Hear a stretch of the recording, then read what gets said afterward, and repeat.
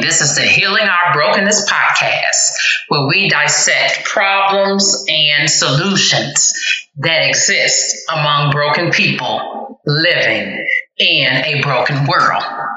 And we here at Healing Our Brokenness podcast believe that everybody has a story.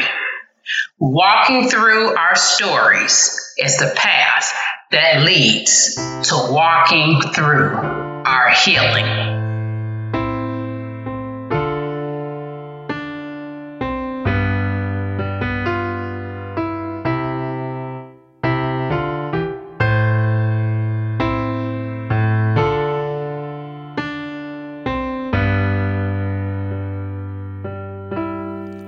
There was a son.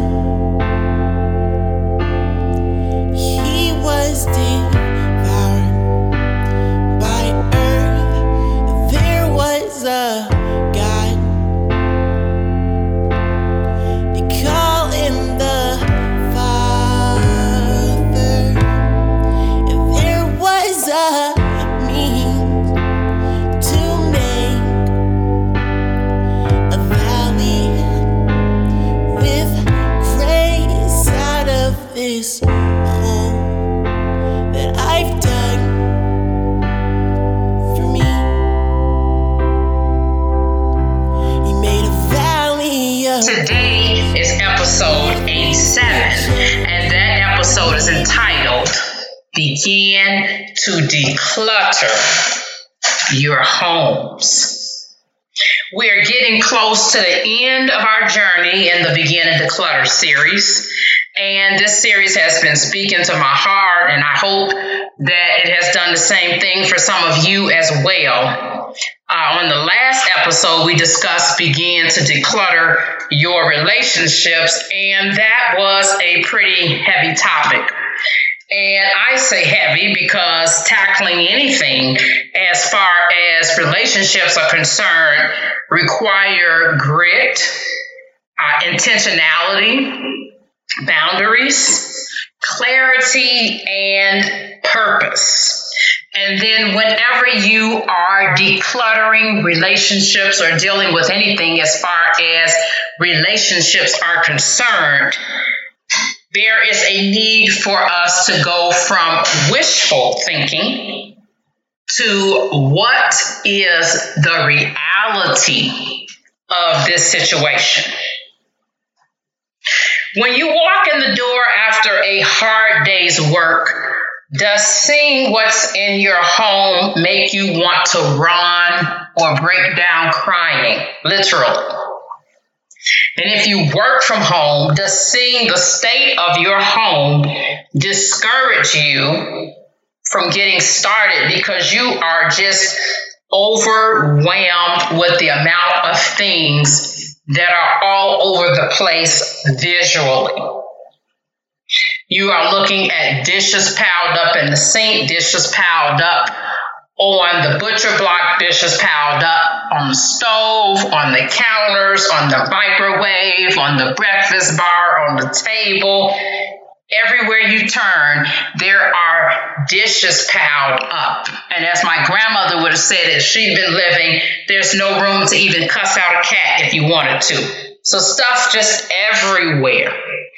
And when it comes to clutter, as I learned years ago, dealing with all of the paper from going to school when I was in college, it can literally take over. It can start in a closet, piled up in bags as I had it, and it can just move over to a room within itself. It can really get bad.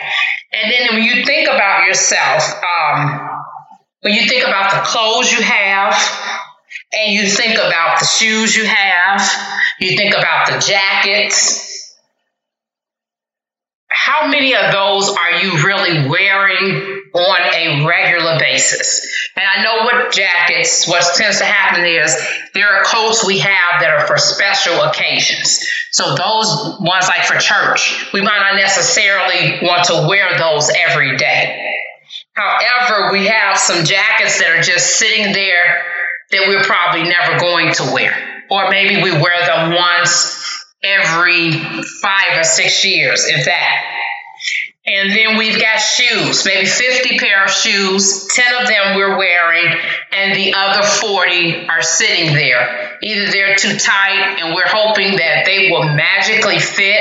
They feel uncomfortable. We walk in them. They feel like our feet feel like we're walking straight on the concrete ground.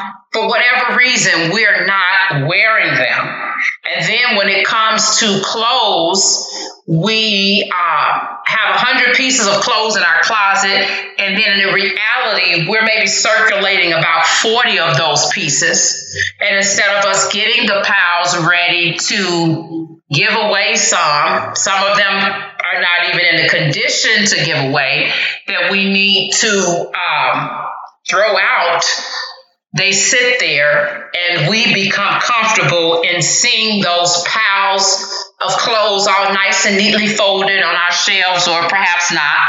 And the rest of them might be hung up, dresses and skirts or whatever on the hangers that you get from the cleaners. You kind of slide over with the skirts and some of the dress pants, but they sit there or hang there nice and neatly, and we don't touch them.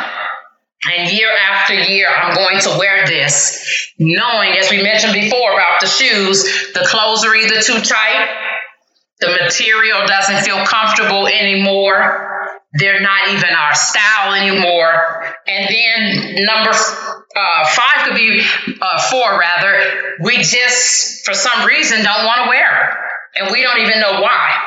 And then sometimes we can get to the point of saying that we are going to give something to a person, and it will sit and sit and sit. And the other person will say they will come and get it. And that is okay too, because sometimes you have a hard time meeting up with that person. You have things going on in your life. They have things going on in their lives. And so just trying to find common ground to meet, to exchange the things could happen. And then there are other times where it becomes apparent that the person is not going to pick up the things, and you're still in limbo and needing to clear out your clutter / space so that you could be freer, but you are still waiting. And the question is that we have to ask ourselves, what are we waiting for? But the excess clothing, the excess shoes, jackets, whatever we have excess of that we're hoarding, why are we holding on to those things? Are we hoping that something will magically happen where all of a sudden the truth about those items will no longer be truthful anymore? And as I mentioned at the beginning, with the wishful thinking in regards to relationships, it can become the same thing when it comes to clutter. Wishful thinking instead of the reality of the situation. That either we want to move forward or we want to be stagnant. We want to stay in an era where, yes, I felt good wearing that outfit, that dress, those pants, that leather jacket, but I no longer feel good about it anymore. And every blue moon, there may be some important pieces, which I've got a few, not a lot, but a few, that are important that my kids had when they were little, and I have put them in the linen closet in a special spot so that if they have children one day, they can pass it down to their children, or they can just keep and pass it down to the family, or just to keep themselves to know that that's something that they had as a kid that can be passed down as a family heirloom, so to speak. So though there are some of those pieces, but there's a lot of things that we hoard, and it's for no good reason instead of getting rid of it. And some things that we have decided that we are waiting to give away, to be honest, should not be given away. They're not in condition to be given to anyone, and they need to go into the garbage.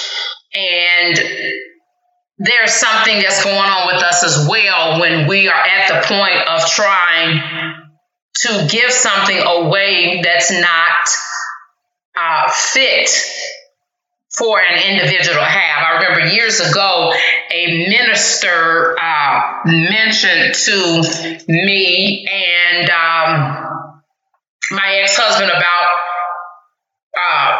a church member mentioning to him that they had some wonderful suits for him to wear. And he said, praise God, praise the Lord. And was so excited because God was going to bless him with these suits. And when the person brought the clothes over to him, he opened up the bag and took them out and started going through them. And the suits were fit for the garbage. And he could not believe that that is what they thought of him. And so sometimes when we are going through these things of not being able to get things away, and where hoarding has become a problem, where we started out collecting but it's no longer collecting, or we are trying to get things away that need to be thrown out, sometimes there could be something that really needs serious help and we need to enlist a therapist on. And so that seems to almost have been the case. I'm not going to judge of what was going on in this situation, but he said that he just could not believe what they had decided to give him. And here he was feeling like he was going to be blessed. And so when we think about the things that we have as the excess, as I said before, we want to think about why it is that we feel the need to keep them. Are we trying to do it for people-pleasing purposes? Are we trying to do it because of approval addiction? Are we thinking that the more things we have, the better it looks on us? The more, the better our image looks. And I had one individual before who looked in my refrigerator as I was opening it to see how much stuff I had, and was talking about something that someone else had in their refrigerator. I said, well, it's not always what someone has in their refrigerator that really tell the true story of what's going on. Some people like to make everything from scratch. So they might not have a whole lot of stuff in the fridge, but that doesn't mean that they don't have a lot of stuff in their pantry or that they're going to make from scratch. But the individual seemed to want to hone in on the fact that whatever was in your fridge reflected, it was that outer appearance. So is that what we're doing as far as why we're not giving things away? When you think about it, it just makes it easier. If we have 40 pieces of clothing total that we can mix and match and have a good time with, which is probably what we're doing in the first place, rather than having 200 pieces that we're not using just to fill up our closet and make us feel like we've got more than what we have, then there are some issues there that we're needing to look at. And one thing about decluttering our homes, when we declutter our homes, we will reap the benefit of that decluttering our minds. That open space that gets freed up helps to declutter our minds. We have a blank canvas where that space is no longer being taken up to really think and to feel and to process.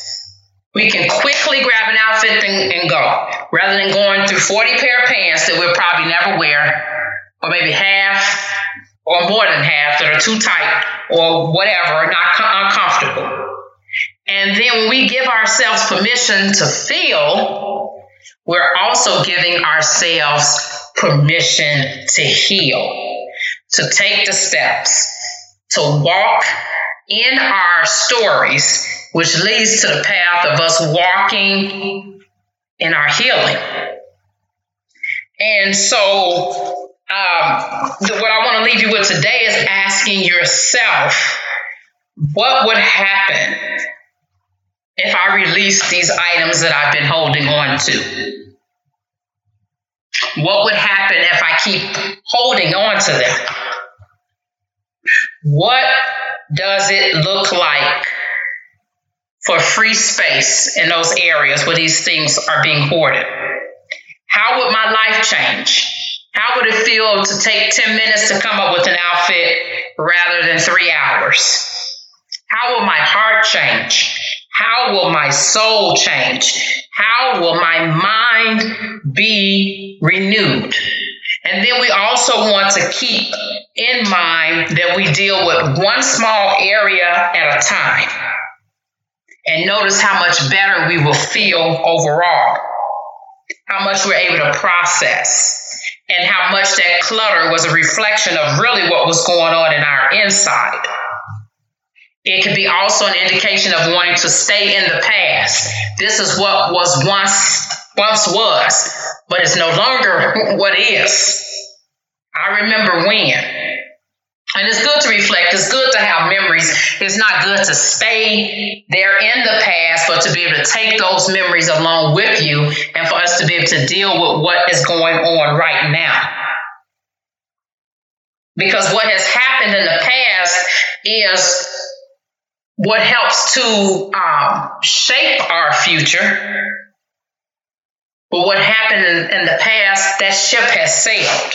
And we have to deal with the present time, having those as memories. And we have God's grace to help us to be able to do that. We have room, freedom to feel, to process, to grow without things being our identity.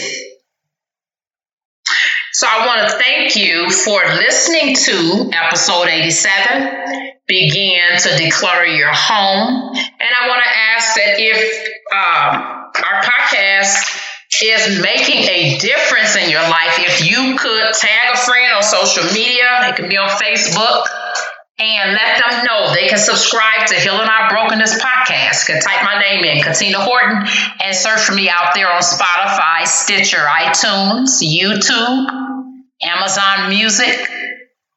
And I also want to give a shout out to Timothy Horton, who brings the intro and outro music every week. And that song is Valley of Grace. It can be found on iTunes, Spotify, and YouTube, Amazon Music. Until next